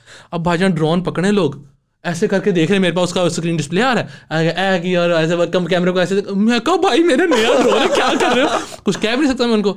अब 2-3 मिनट ऐसा होता रहा। अब मैंने देखा जी ड्रोन वो ना कहीं ले गया, वो लिटरली को छुपा के लेके जा रहा है, और उसने कमरे में जाके रख दिया। अच्छा। अब मैं कहा गया ड्रोन, अब तो किसी सूरत नहीं मिलता। मैं रोना शुरू हो गया, कहता क्या रो के रही हो? मैं कहा सर ड्रोन गया। कहते नहीं रोने वाली बात नहीं है। उन्होंने 2 अफसर भेजे सफाई पुलिस के, कहते जाओ इसके साथ। अब वो लकीली एक उसी इलाके का था, और ड्रोन पे आखिरी पिन लोकेशन आ रही होती है कि भाई यहाँ लैंड हुआ। तो वहाँ गए, पूरा इलाका छाना, और ये वो एक गली में बड़े। तो ना आपको पता 14 अगस्त की रात ही सारे मंचले निकले होते हैं, वो एक गली में पहुँचे हैं जहाँ पे आखिरी पॉइंट बताया। तो एक चाचा बैठा हुआ है जी ऐसे कि हाँ, मतलब पुलिस वालों को देख के खड़ा हो गया, जहाँ जी आओ बैठो चाय शाय पियो। कहते हैं, मैं कहा भाईजान सामने, मैं एक वो ड्रोन यहाँ गिरा होगा ना। अच्छा जहाज तेरा सी? किधर आऊँ सी रिमोट कितने, मैं कहा ये रिमोट और वो ग्रे कलर का है। कहते अच्छा बैठो बैठो चाय शाय पियो। मैं कहा नहीं आप ड्रोन ला के मैं आपको चाय शाय पिला दूँ, आप ला दें मुझे किसी। खैर वो गए हैं, 3 लड़के मोटरसाइकिल पे बैठे हैं, 10-15 मिनट बाद ना वो हौसला तब हुआ जब वो मुड़े हैं और ऐसे उन्होंने ड्रोन पकड़ा है और ऐसे आ रहे हो, अल्लाह तेरा शुक्र। मतलब वो एक माने तुमने कुछ नहीं करना इतना, ड्रोन जिंदा था, ड्रोन कुछ, क्योंकि वो लैंड हुआ था ना, गिरता तो हुआ था। तो इस तरह के वाकयात बहुत होते रहे हैं, गिरते रहे हैं, नए आते रहे हैं। बस अभी मैंने एक नया मंगवाया है which is called FPV drone. हाँ वो मंगवा लिया, वो कितने का पड़ा? वो इट कॉस्ट मी 280। और उसका वो भी मंगवाया गिम्बल फॉर द नहीं वो होता है गॉगल्स, DJI गॉगल्स। मैंने पूरा सेटअप मंगवाया। मैं असल में सीख रहा हूँ उसको 1.5 साल से सिमुलेटर से। तो मेरा था मतलब बहुत अराउंड लोग थे जो कि FPV ड्रोन पहले होता है कि आपको खुद ही बनाना पड़ता था, अगर टूट जाए तो आपको पता हो कि हमने क्या इसमें मैन्युफैक्चर करना है ताकि आपको खर्चा ज़्यादा ना हो। तो वो सूझती हुई थी कौन बनाए कौन सीखे। लेकिन मैं रिमोट लेके मैंने उसको पूरा कोरोना मैंने पूरा सही उसको सीखा है और अब अल्हम्दुलिल्लाह आ गया। तो मैं इंशाल्लाह उसका तो जा रहा हूँ। तो क्योंकि मैंने उस दिन पिछले दिन आपने वो देखी होगी, वो बोलिंग एली वाली वीडियो। कौन सी बोलिंग एली वाली जो? हाँ बिल्कुल, जो अंदर जाता है पूरा। और मैंने वो देख के मैंने सोचा था, मैंने 2 दिमाग में आए थे, मूरू आया था और आप आए थे कि यार सर वो ये पाकिस्तान में ना ये 2 कलर के सिनेवूप है, वो बिल्कुल इतना सा होता है, लिटरली इतना सा। अच्छा। और वो कहीं भी घुस सकता है और वो लिटरली उसके लिए आपका कोई बहुत एक्सपीरियंस होता है, बहुत इतना पेशेंस। आपने स्टिक्स बिल्कुल ऐसे मूव करनी होती है कि वो जरा से भी इधर होना बिल्कुल मैनुअल होता है, स्टिक्स में उसने गिर जाना है। अच्छा, बहुत उसके लिए प्रैक्टिस चाहिए होती है। नहीं लेकिन इंशाल्लाह वन डे आई होप के that's where you are going towards with the FPV as well. इंशाल्लाह जबरदस्त। सो बिटवीन कमर्शियल अगर मैं उसकी बात करूं, आप शादी से भी कवर कर रहे हैं, लॉट ऑफ यूट्यूबर्स वो यूट्यूब ही लेते हैं, you are doing a bunch of different things. What's the angle here? अभी what is Mohammad Wasif's current digital empire look like? क्या चल रहा है? मुझे मैंने कहीं पढ़ा था कि you are 1 step away from poverty अगर आपका कोई एक बिजनेस है। ठीक है, आप कभी भी वो क्या तो ग्रुप में हमने डिस्कस किया था। बिल्कुल ऐसा ही है। तो वो मेरा शुरू से था। तो मैं पहले सबसे प्रायोरिटी जो मेरी अगर कहें पेशे में, वो वेडिंग्स ही आ रही हैं क्योंकि मुझे वहाँ का क्लाइंट चाहिए और ये वो शादियाँ वगैरह। It's a very easy money if you know how to deal with clients और उनको सेटिस्फाई कैसे करना है, डिलीवरेबल्स के साथ, एल्बम्स के साथ, आपने वक्त पे काम कैसे देना है। राइट। दूसरा फिर मेरा मेन आता है यूट्यूब। ठीक है, क्योंकि YouTube आपको पता है यूट्यूब पे पैसे नहीं मतलब YouTube से बन जाते हैं, कोई ब्रांड्स आते हैं, स्पॉन्सर्स आते हैं उस तरह से। तो अभी अगर मेरी आइडेंटिटी डिफाइन की जाए तो मैं 6 महीने शादी का फ्रॉक और 6 महीने यूट्यूब क्योंकि अब देखिए सीजन चला गया, आखिरी है 10 अप्रैल तक शादी है, उसके बाद 12-13 को रोज़ा है पहला, और दोबारा सीजन शुरू होगा गर्मी के बाद अगस्त सितंबर में जाके। ठीक हो गया। तो ये फिर अप्रैल मई जून जुलाई अगस्त 5 महीने होते हैं, ये फिर ट्रैवल के होते हैं, माइंड रिलैक्स करने के होते हैं, पिछला काम डिलीवर करने के होते हैं। तो 6 महीने वासिफ शादी वाला, 6 महीने वासिफ यूट्यूब वाला। और ये जो शादी का काम है आपका, वो आप स्टैंडर्ड कर रहे हैं? Are you thinking of bringing some sort of an innovation? Because एक 10 साल से ना एक वेडिंग की एक इंडस्ट्री चल रही थी, जो इंडस्ट्री बेसिकली ये थी कि यार एक महंगी लेंस खरीदो, आइडियली जूम वाली, लोअर अपर्चर, और साथ 2-4 लाइटें डाल के ना आंखें बंद करके तस्वीरें लो, बैकग्राउंड ब्लर हो जाए और प्लेन है जैसे पता नहीं कुछ भी नहीं। मैं इनोवेशन इस तरह लाना चाह रहा हूँ कि मैं फोटोग्राफी में भी कुछ इस तरह से कुछ डिफरेंट शूट्स की लोकेशन कर ली। मैं मोस्टली कहता हूँ कि अगर आपने को इनोवेट करना है तो पाकिस्तान से हट के थोड़ा बाहर देखो। तो इंडिया में बहुत सारे इस तरह के इंस्पायरिंग फोटोग्राफर्स हैं। फिर पाकिस्तान में जो मुझे प्रोफेशनली अच्छा काम लगता है वीडियोज़ में, लगता है रता मीडिया का। वो मुझे बहुत ही पसंद, साद यूब है उसका हेड जो भी है, वो बहुत अच्छा काम करे वो। और इनोवेशन कुछ इस तरह से कि कुछ लाइक जो मार्केट से हो रहा है उसे हटके, लेकिन कुछ होते हैं क्लाइंट्स उनको इनोवेशन नहीं पसंद आती, वो कहते हैं जी अच्छा साढ़े मुँह तो लाइट नहीं पै रही। मतलब अभी कुछ इवेंट के फ्लैश के बगैर जो फोटोग्राफी कर रहे हैं इवेंट्स पे लोग, कुछ लोगों को बड़ी पसंद आती है, अच्छी एस्थेटिक वाइब्स आती है। कुछ लोग कहते हैं कि है शैडोज आ रहे हैं, मेरा तस्वीर लहंगा नजर नहीं, और मैं तो कैमरे में देख नहीं रहा, मैं तो हंसी नहीं रहा, हाँ साढ़े कुड़ी की फोटो नहीं आई, साढ़ा मैं मान बैठे थे तो उसकी फोटो नहीं आई। तो वो अभी भी कुछ माइंडसेट हैं, तो उनको आपको टिपिकल काम देना पड़ता है। तो ये आपको पहले इस चीज़ का आइडिया होना चाहिए कि पहले सारा क्लाइंट ही आपका कुछ इनोवेशन पे आ जाए। आप इनोवेशन कर लो, क्लाइंट को पसंद आए, क्योंकि शादी एक ही दिन होनी, ये नहीं कि क्लाइंट दोबारा करा लेते हैं। तो उस दिन नहीं पसंद आया तो फिर अभी थोड़ा टाइम तो लगेगा। कम्युनिकेशन का बड़ा इंपॉर्टेंट है। बट वीडियोस की अगर हम बात करते हैं, आपने बिल्कुल राइटली बोला कि इंडिया के अंदर ऐसा काम हो रहा है जिसमें पर्टिकुलरली वेडिंग फिल्म, बिल्कुल राइट। मैं फिल्म का वर्ड इसमें से इस्तेमाल करूंगा बिकॉज उसके पीछे पूरी साइंस होती है, स्टोरी होती है पूरी, कि कहाँ शुरू हुए, टेस्टिमोनियल्स, फिर उसके बाद आपकी स्टोरी कि आप कहाँ से शॉपिंग कर रहे हो, घर में क्या हो रहा है, पेरेंट्स की वो सारे एक्सप्रेशन, वो फिल्म होती है। वो आज तक मुझे नजर नहीं आई। और खासकर अगर मैं देखूँ ना, हमारी बड़ी शादियाँ जो होती हैं बड़े लोगों की, जैसे ना अभी फॉर एग्जाम्पल वो ही शादी मास्टर पेंट्स, वो बेचारों को FBI का नोटिस भी आ गया मास्टर पेंट्स वालों की। उनका अगर वो इंडिया में हुई होती ना तो उसकी एक खूबसूरत वेडिंग फिल्म जो है ना वीमियो पे पड़ी होती, यूट्यूब पे भी नहीं आती, वो वीमियो पे पड़ी होती, प्रीमियम कंटेंट। तो वो ये लोग, मेरा नहीं ख्याल इनको ज्यादा हो रहा था कि वायरल हो, लोग देखें।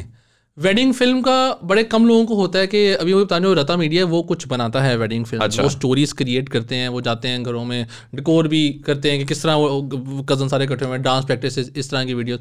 पाकिस्तान में लोग ज़्यादा करते हैं कि हम किसी तरह ना मशहूर हो जाएं, कुछ अलग कर लें, कुछ किसी किस्म का डांस कर लें या ये कर लें। यहाँ पे इतना वो कॉन्सेप्ट नहीं है।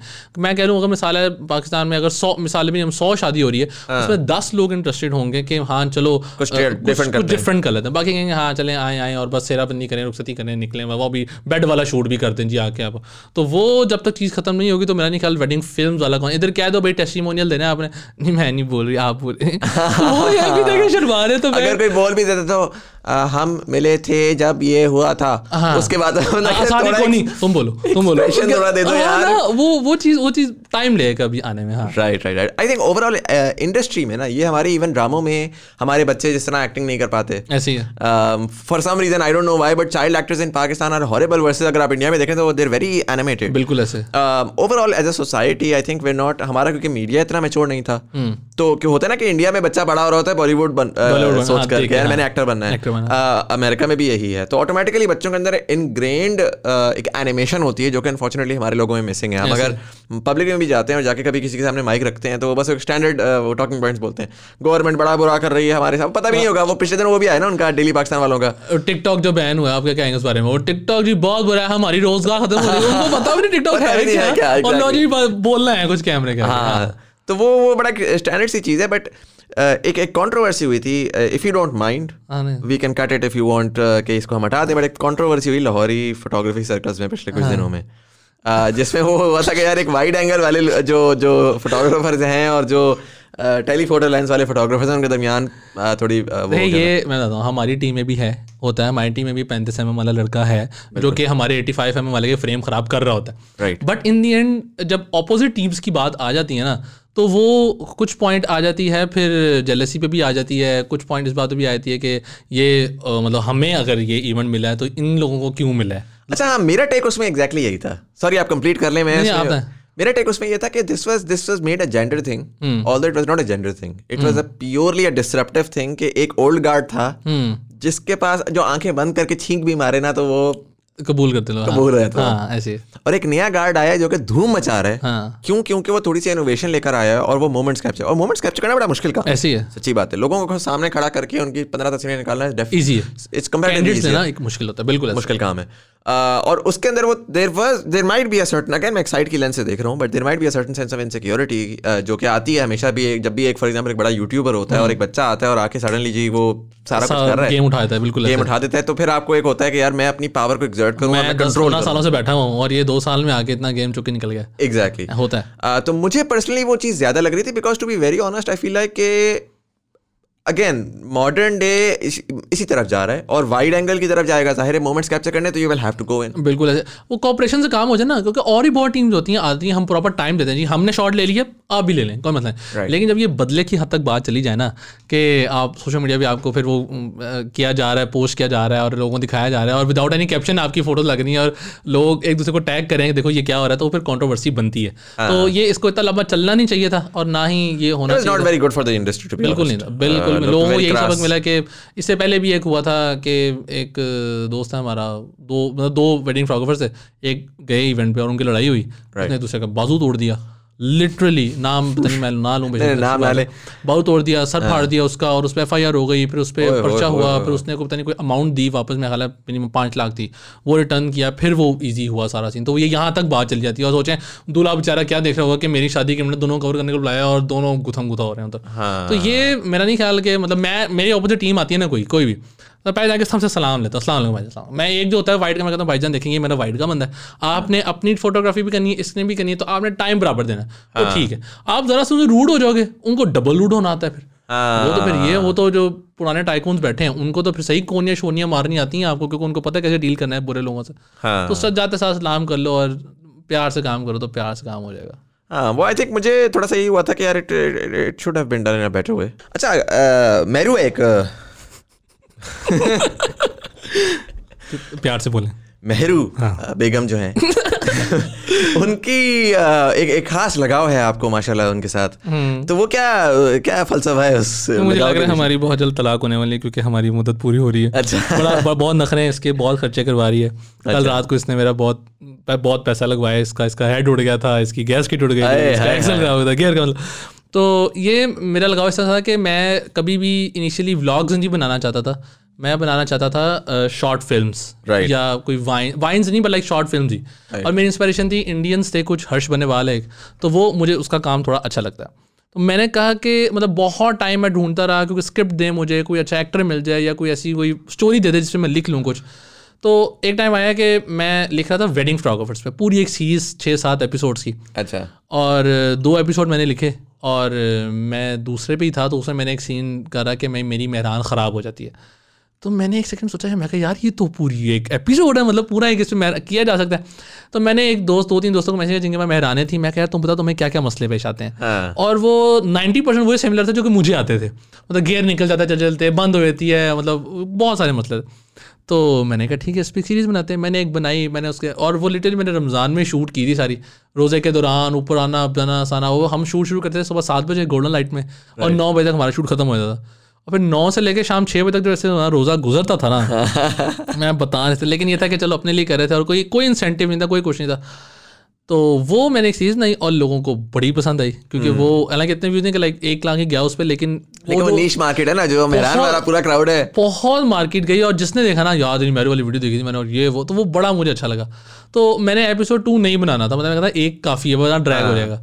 तो वो मैंने दूसरा भी बना दिया। और वो ऐसा था कि मेरे लोगों ने कहा कि मतलब जो आपके अराउंड है ना, उस पर पहले काम करना शुरू करो।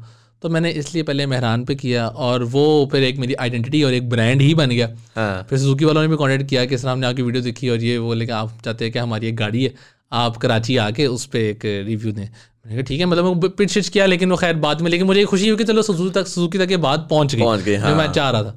तो वो अभी तक है, और फिलहाल 2 बजे, एक तो फिलहाल चल रही है, कोई मसला नहीं, 4 पहिए एक छत बड़ी नेमत है, जिस तरह की भी हो फिर, लेकिन यकीन चला इसको हम जल्द अपग्रेड करेंगे। तो अपग्रेड क्या करेंगे? आजकल तो बड़ी कन्फ्यूजन हो, मैं खुद एक्चुअली गाड़ी देख रहा हूँ आजकल, और पहले बड़ा सिंपल होता था ना, हाँ। पैसे आ गए तो करोड़ ले सही बात है, ऐसे ही वरना कोई सुजुकी कोई कल्टस वल्टस निकाल। मेरा माइंड जो है थोड़ा वो सूडान की तरफ है कि चलो थोड़ा डिग्गी हो, हमने ट्रैवल करना होता है, इस्लामाबाद जाना होता है, मुल्तान जाना होता है, तो इस तरह की जगहों पे तो फिर मेहरान भी गई है, मैं उस पर आया हूँ, सॉरी मेहरू तो मेहरू भी गई है, उस पर आया हम, लेकिन कोई मसला भी नहीं हुआ।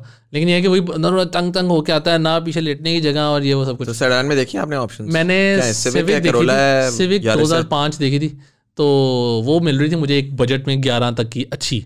लेकिन ये है कि फिर मेरा बड़ी मुश्किल से, आपको पता है यार सेकंड हैंड, आप माशाल्लाह वेडिंग का काम है आपका यार। आप ये तो यही तो पैसा सारा जरा ब्लैक में डाल के संदूकों में डाल रहे हैं। ये आपकी वीडियो में एफबीआई वाले भी देखती होंगे ना डाले मेरे में, ये सारा पैसा जा रहा है बिटकॉइन के ऊपर कार्रवाई की वजह से। मैं कोई थर्ड हैंड देख रहा हूँ, कोई ऑल्टो, ठीक है। अच्छा यार मैं इसलिए देखा क्योंकि मेरा बजट था थोड़ा 10 तक का, तो मैंने सिविक देखी। मैं GLI देना चाह रहा क्योंकि बड़ी हार्डकोर गाड़ी है, और वो जहाँ मर्जी वो चल जाती है। वो मेरे पास भी 2004 GLI है, वो पंटवाई कर लो, वो आराम से करोला ले जाती है। तो फिर वो जाती है 16-17 तक की। फिर मैंने सोचा कि अभी पढ़ रहे हैं तो पैसे इसको आराम से रखो, पहले मेरे को ज़रा मैं अच्छी तरह पेंच लूँ, फिर इसको मैं साफ सूफ करा के पहले अम्मी का कड़ा भी ले दूँ बाय द वे। वो भी एक वेट कर रहा है। हाँ तो वो भी याद करा दी मुझे, प्रोसेसिंग करते हैं हम इसको, काम शाम करते हैं तो करेंगे अपग्रेड इंशाल्लाह, लेकिन अभी नहीं। लेकिन मैं ये भी कहता हूँ, मैं एक दफ़ा बैंक से निकला लूँ को है कि मेहरान तो डायरेक्ट है, तो ऐसे जंप मार ली नजर नजर ना लग जाएंगे, चलो मेहरान भी हो आराम से। ये भी बात है। थोड़ा सा मैं यूट्यूब इंडस्ट्री को समझना चाहूँगा। जाहिर है आप अब इसके ऊपर काम कर रहे हैं, टाइम हो गया आपको, 4 साल 5 साल हो गए इसके ऊपर अप एंड डाउन। दरमियान में जाहिर है कि एक वक्त आया था 2016 के वक्त पे, तो वाइन्स वर थिंग, 15 और 16। फिर प्रॉब्ली 3 मेजर कैरेक्टर्स जिन्होंने आके स्पेस को डिसरप्ट किया था। एक पी फॉर पकावा आया था जो कि प्रैंक्स की तरफ ले गया था मार्केट को। दूसरा जो है वो मूरू, जो कि स्किट्स की तरफ एक जैसे कहते हैं ना फिल्मी स्किट्स आपको देख के होता है कि वाकई पाकिस्तान का। हाँ तीली डेफिनेटली, बट तीली was institutionalized, so it's very different. तीली पूरा में खाला डॉन का नहीं, डॉन का है। तो वो इंस्टीट्यूशन का पैसा और इंस्टीट्यूशन की पावर जो है उससे आप कंपेयर नहीं कर सकते। तो ऐसे मूरू फॉर वो एक सिंगल पर्सन बंदा और पूरी टीम डेफिनेटली। एंड देन तीसरा इरफान जुनेजो, बिकॉज वो जरा लाइफस्टाइल ब्लॉगिंग की तरफ ले गया और उसको ले गया. अच्छा 2018 में ये पीक हुआ in all different areas कि Muru became a brand name, Irfan was a brand name, P4 Pakao तो was a very big brand name. बिल्कुल हाँ. अच्छा 19 मेरे हिसाब से ना बड़ा एक ड्राई साल था और हम वेट ही कर रहे थे कि अब शायद कुछ नया निकलेगा, कुछ स्पेशल आएगा. मुझे याद है कि उस टाइम के ऊपर मैं गया कराची और मेरी मुलाकात हुई थी मोमिना मुनीर के साथ और उससे मैंने डिस्कवर किया बहुत सारे नए आर्टिस्ट जो कि थर्ड जनरेशन व्लॉगर्स आए और जो कि अभी तक हैं और बहुत सारे जो है ना वो जहाँ जनरेशन थी. और ठीक है उनका मतलब मेरी एक्सपेक्टेशन थी कि they would grow faster, but I think मैंने ये चीज़ स्केल नहीं की थी कि उनकी जो व्यूअरशिप है वो भी अभी छोटी है, तो वो आहिस्ता आहिस्ता आप एक और भूल रहे हैं, आप रोस्टिंग वाली कैटेगरी भूल रहे हैं मेरे ख्याल से. रोस्टिंग वाली कैटेगरी बिल्कुल एब्सोल्युटली यस. डक्की का कौन सा साल था यार जिसमें वो फटा था? डक्की का फटा था और ढिंचक पूजा में फटा था, वो 2018 में. 18 में था.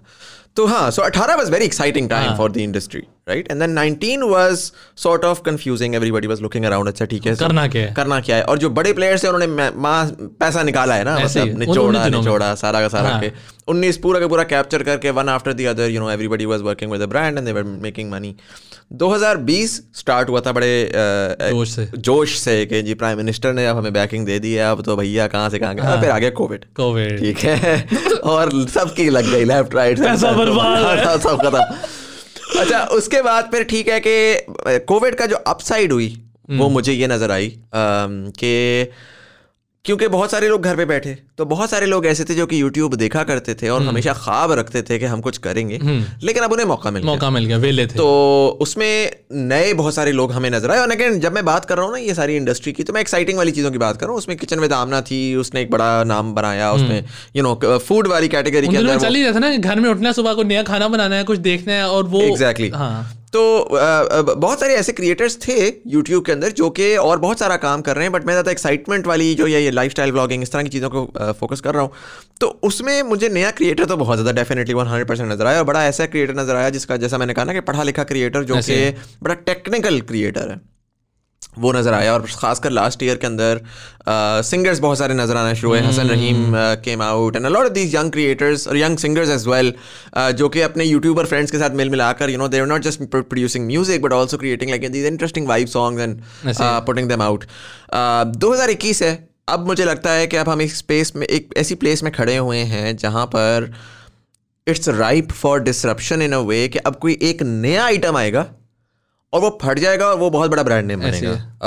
ये मेरा एनालिसिस है इस टाइम के ऊपर. आपको क्या लगता है क्या हो रहा है इस टाइम के ऊपर? मेरे ख्याल से कि हम इस वक्त 2021 में ऐसे आराम है कि यहाँ पे ना सब कुछ हो चुका है. आप कुछ नया करने का कहीं भी सोचते हो ना, तो at any time in the world वो कोई ना कोई कर चुका है या कर रहा है. तो वो लोग फिर रुक जाते हैं यार कि नहीं, लोगों को लगेगा कॉपी है. हालांकि वो होता है कि यार कि आप उसको अपने अंदाज में भी कुछ इस तरह से कर लेते हो. दूसरा ये कि आजकल लोगों का ये है कि किसी को देख के ना अपना मुंह फौरन लाल कर लेते हैं. वो ये नहीं देखते कि उन्होंने कैसे लाल किया, वो चपेड़े मारना शुरू कर देते हैं जो लाल तो करें, हालांकि नुकसान ही भला उनको हो रहा हो. वो ये नहीं देखते कि भाई उसके पीछे कितनी स्ट्रगल है, कि अगर वो 2021 में या 2000 किसी सन में कामयाब हुआ है तो उसने पीछे कितना काम किया. वो समझते हैं कि बस ठीक है ये आया है, इकट्ठा हुआ है और इसने काम शाम किया और ये फौरन ही मशहूर हो गया. तो अब भी यही होता है ना, दोस्त बैठे होते ओ यार तूने उसको देखा है, उसने 4 वीडियोस ऐसी बनाई है और वो निकल गया, तू भी ऐसा कर ले. अबे यार ऐसा नहीं हुआ, उससे पीछे बहुत बड़ी कहानी है. अब देखें, अब दना नीर को आप ले लें, वो देखें वो कितने टाइम से ब्लॉगिंग करती आ रही है और एक पॉइंट पे वही बात उसकी लक थी. आप किसी को नहीं कहते यार कि वो क्यों वायरल हुई, उसने ये किया वो किया, वो उसकी किस्मत थी, उसकी किस्मत में लिखा था यार, किस्मत थी. एंड द थिंग इज कि वो पीछे का काम भी था, बिल्कुल था. देखें एक मैं कहता हूँ यही वीडियो एक ऐसी बच्ची बनाती है जिसने आज सिर्फ वो वीडियो बनाई है, 500 व्यूज हैं उसके ऊपर, 500 फॉलोअर्स हैं उसके, और उसने वो वीडियो डाल दी है. कभी भी यहाँ तक नहीं पहुंची, बिल्कुल ना पहुंची, क्योंकि बैक एफर्ट नहीं थी उसकी. उसकी बैक एफर्ट थी. उसके बाद 1,20,000 बंदा उसको फॉलो कर रहा था, ऑलरेडी फॉलो कर रहा था, ठीक है. बिल्कुल. उसके बाद फिर उसके अंदर एक क्रिएटर माइंड बन चुका था जिसमें पहले दिन ऑब्जर्वेशन थी. दना नीर का ना बड़ा एक इंटरेस्टिंग केस स्टडी है कि क्यों दना नीर वायरल हुई. फेज उसके और उसके वायरलिटी के भी फेजेस हैं. फेज 1 उसका ये था कि पूरा पाकिस्तान देख रहा था, पूरे पाकिस्तान ने देख लिया. अब एक वायरल वीडियो आती है, 10 वायरल वीडियो आती है. वो एक निमरा लड़की थी, लाहौर में वायरल हो गई, ठीक है. वो कर रही थी, तेज बोल रही, गाने गा रही, ये करे वो करे, वायरल हो गई, टीवी पे भी आ गई, सारा कुछ हो गया, खत्म हो गया, one hit wonder. Dananeer was successful because digital media का एक या डिजिटल मार्केटिंग का एक बड़ा बेसिक असूल होता है, UGC कहलाता है, यूजर जनरेटेड कंटेंट. होता ये है कि मैंने एक वीडियो बनाई, ठीक है, आपने उसको देखा, आप हंसे, 4 और बंदे हंसे, आपने जाके अपने दोस्तों को बता दिया यार वो वीडियो बहुत फनी है, ठीक है, आप एक दफा वो देख लोगे ना, आप दूसरी दफा उस वीडियो को देखोगे नहीं, हंसी नहीं आती, ऐसे ही है ना, हंसी आएगी ना होगा, और आप by the end of the day आप कहोगे यार बार बार ये वीडियो क्यों आ रही है, अनॉय होना शुरू हो जाओगे, अनलेस उस वीडियो की आइट्रेशंस आना शुरू हो जाए। हाँ। दनानीर के पास क्योंकि प्लेटफॉर्म ऑलरेडी बड़ा था ना, तो जब फर्स्ट वेव में वो वायरल हुई है, उसने किया ये कि उसने दरमियान में 2-4 लोगों ने किया दनानीर को टैग, और उन्होंने किया ये मैं हूँ, ये फॉर एग्जांपल सबसे पहले मैंने किया था। अच्छा एग्जैक्टली, को एक तो the thing was copyable, relatable, but beyond that देखिए जो उसकी वायरलिटी थी ना, वो क्या हुआ, where Dananeer played it very smart. I don't know आपने टैग किया था या नहीं किया था? वो सिंपल, मेरी मेहरान खराब थी, अच्छा। मैं हूँ, ये मेरी कार है और ये मेरी ख्वारी हो रही है। हाँ ठीक है, अब ये हुआ ना, अब मोस्ट लाइकली दनानीर ने क्या होगा, क्योंकि मैंने देखा पहले दिन उसने करना, उसने रीशेयर करना शुरू कर दिया। ऐसे ही है, उसने, अब आपने तो सिर्फ और सिर्फ फन के लिए किया, बिल्कुल, आपने उसका आप रीशेयर हो गए। अब दनानीर के नीचे एक फौज बैठी हुई है माइक्रो ब्लॉगर्स की, जो कह रही है ओए हो 1,20,000 के चैनल पे जाने का तरीका है दनानीर की बॉडी वीडियो कॉपी करो। ऐसे ही है। अब रात तक जी आग लग चुकी थी, अच्छा बुरा कंटेंट, ये मैं हूं, ये पता नहीं क्या है, और ये हो रहा है जस्ट फॉर, क्योंकि उसने गेमिफाई कर दिया था मॉडल। अब व्यूज बढ़ रहे थे, और उस इकोनॉमी में हर बंदा व्यू खरीद रहा था, और अगला एक हफ्ता जो है ना उस इकोनॉमी में चला था कि यार मैं भी व्यूज कमाऊं, तू भी व्यूज कमाए, और इवेंचुअली जिस बंदे का ब्रांड है वो बेनिफिशियरी बन रहा है। बिल्कुल। So that was her smart way of कि उसने किस तरीके से उसको यूटिलाइज किया, और फिर लकी कि भाई यशराज ने उठा ली, और फिर वो उसको उठा के उन्होंने किस तरीके से, और बाकायदा जहां तक एक वो स्लैंग था वो एक प्रॉपर गाना बन गया। हाँ। शादियों में मैंने इतनी शादियों में कवर किया जो डांसेस हो रहे हैं इस पे, इसको एज अ फिलर यूज किया जाता, मतलब एक डांस खत्म हुआ बीच में होता है ना वो रॉक म्यूजिक लगाया था, पार्टी हो रही है, वो पीछे म्यूजिक लग रहा है, और यहाँ तक ये पहुंच गया, और वो मतलब ये इतना वायरल ट्रेंड मैंने नहीं कभी देखा, मतलब मैंने बड़े वायरल देखे, लेकिन यार मैं अगर इस मुल्क में आर्टिस्ट एग्जिस्ट करता है ना, तो मैं चाहूंगा कि इसके ऊपर डॉक्यूमेंट्री भी बने, मैं चाहूंगा लोग इसको डीकंस्ट्रक्ट भी, because it is a very very real monumental cultural shift कि आपके एक ऐसे मुल्क के 2 ऐसे ममालिक जो कि न्यूक्लियर वॉर पे थे 2 साल पहले, और मीम पे इकट्ठे हो जाते हैं, वो एक मीम पे इकट्ठे हुए में, और स्टेट बैंक ऑफ इंडिया उसको बारे में बात कर रहा है, बड़ा बड़ा सिंगर बात कर रहा है, मुंबई पुलिस ने लगाया हुआ इसका, और वो दैट्स phenomenal. ऐसे ही है, That's once in a very very big blue moon. And चाहे लोग उसको जितना भी कर दें कि ओ एक मीम पे शोहरत, ये वो ड्रामा लिखी हुई थी, जिस तरह लिखी थी अल्लाह ताला ने उसको कामयाबी दी। अब मैं बताता हूँ आपको, अब कम बात करें तो ये पतंगीरे को पता होगा, अब वो इतना बेहतरीन और प्रीमियम कंटेंट बना रहे होते हैं ना, मतलब उनकी कोशिश होती है कि कुछ अलग करें। अब फहद जो है उसका हमेशा मैं देख रहा हूँ, जब भी मिलता हूँ ना कुछ ना कुछ नया सोच रहा होता है, फिर वो कभी डिप्रेस होकर बैठा था, यार ब्रो नहीं बनाना मुझे यार, के व्यूज नहीं आ रही है वो, फिर अगले दिन किसी नई वीडियो में काम कर रहा है। उनको देख के जो आपका वो जागता ना यार कि वाकई आपने काम करना है, और फिर साथ अमतुल जो फिर कोऑर्डिनेट कर रही होती है, शूट्स पे जा रही होती है, और बीइंग अ एक्टर जितनी वो मेहनत करते हैं ना, मैं मोटिवेट क्या मैं देखता हूँ उनको, मैं कहता हूँ यार मैं नहीं कर सकता मैं करने वाला होता मैं छोड़ देता, मैं क्या आप लोग करो यार। नहीं वो वाकई बहुत एफर्ट करते हैं, सुबह सुबह उठ के जाना। अब आजकल मुझे नहीं पता किस मिशन में ये लोग बलूचिस्तान निकले हुए हैं और वीडियोस बना रहे हैं, तो आई होप कुछ अच्छा ही लेकर आएंगे ये। नहीं definitely. So again my point basically what I was asking you was कि where do you see the industry में सब हो क्या रहा हो। चलो आपने ये तो बता दिया, आपने कहा कि यार जो लोग एफर्ट डाल रहे हैं उनके लिए क्या लर्निंग्स हैं, बट आपके ख्याल में क्या होगा आगे, क्या होता नजर आ रहा है आपको? कुछ ना कुछ तो नया आएगा। अब जैसे अभी रिसेंटली वो कर रहे हैं ताबिश भाई, एक शो कर रहे हैं अपना TBH, उस तरह का पहले कोई शो नहीं यहाँ पे करता था। उन्होंने एक नई इनोवेशन लाए, लोगों को बुलाते हैं और वो एक उस तरह का एक पॉडकास्ट तो हो रहे हैं, लेकिन इस तरह एक ऑडियंस के साथ बिठा के, लाइव ऑडियंस वाला तो कभी टीवी पे भी नहीं सही तरीके से चला ना, ऐसे। तो अब मे बी कुछ ना कुछ नया आया, व्लॉग्स हट जाएंगे, कुछ लोग आ जाएंगे एनिमेटेड, जैसे शाहरुख अभी कर रहा है, ठीक है, वो बहुत अच्छा कर रहा है, उस तरह के और लोग निकल आएंगे उसको कॉपी करते करते कि भाई हमें कुछ नया कंटेंट बनाना है। व्लॉग शायद एक टाइम बाद खत्म हो जाए, लोग फिल्म्स की तरफ आ जाएं, जिस तरह बाहर होता है सैम कोल्डर करता है या पीटर मैकलिन करता है, वो यही कि भाई इतने टिपिकल व्लॉग्स नहीं होते, तो शायद वो चीज़ें यहाँ आ जाए। लेकिन वही बात, मैं कुछ प्रेडिक्ट तो नहीं करता, अपना ही मैं करता हूँ कि मैं अपना मजीद कोशिश करता हूँ कि मजीद कुछ ना कुछ इनोवेटिव कुछ नया लाऊँ।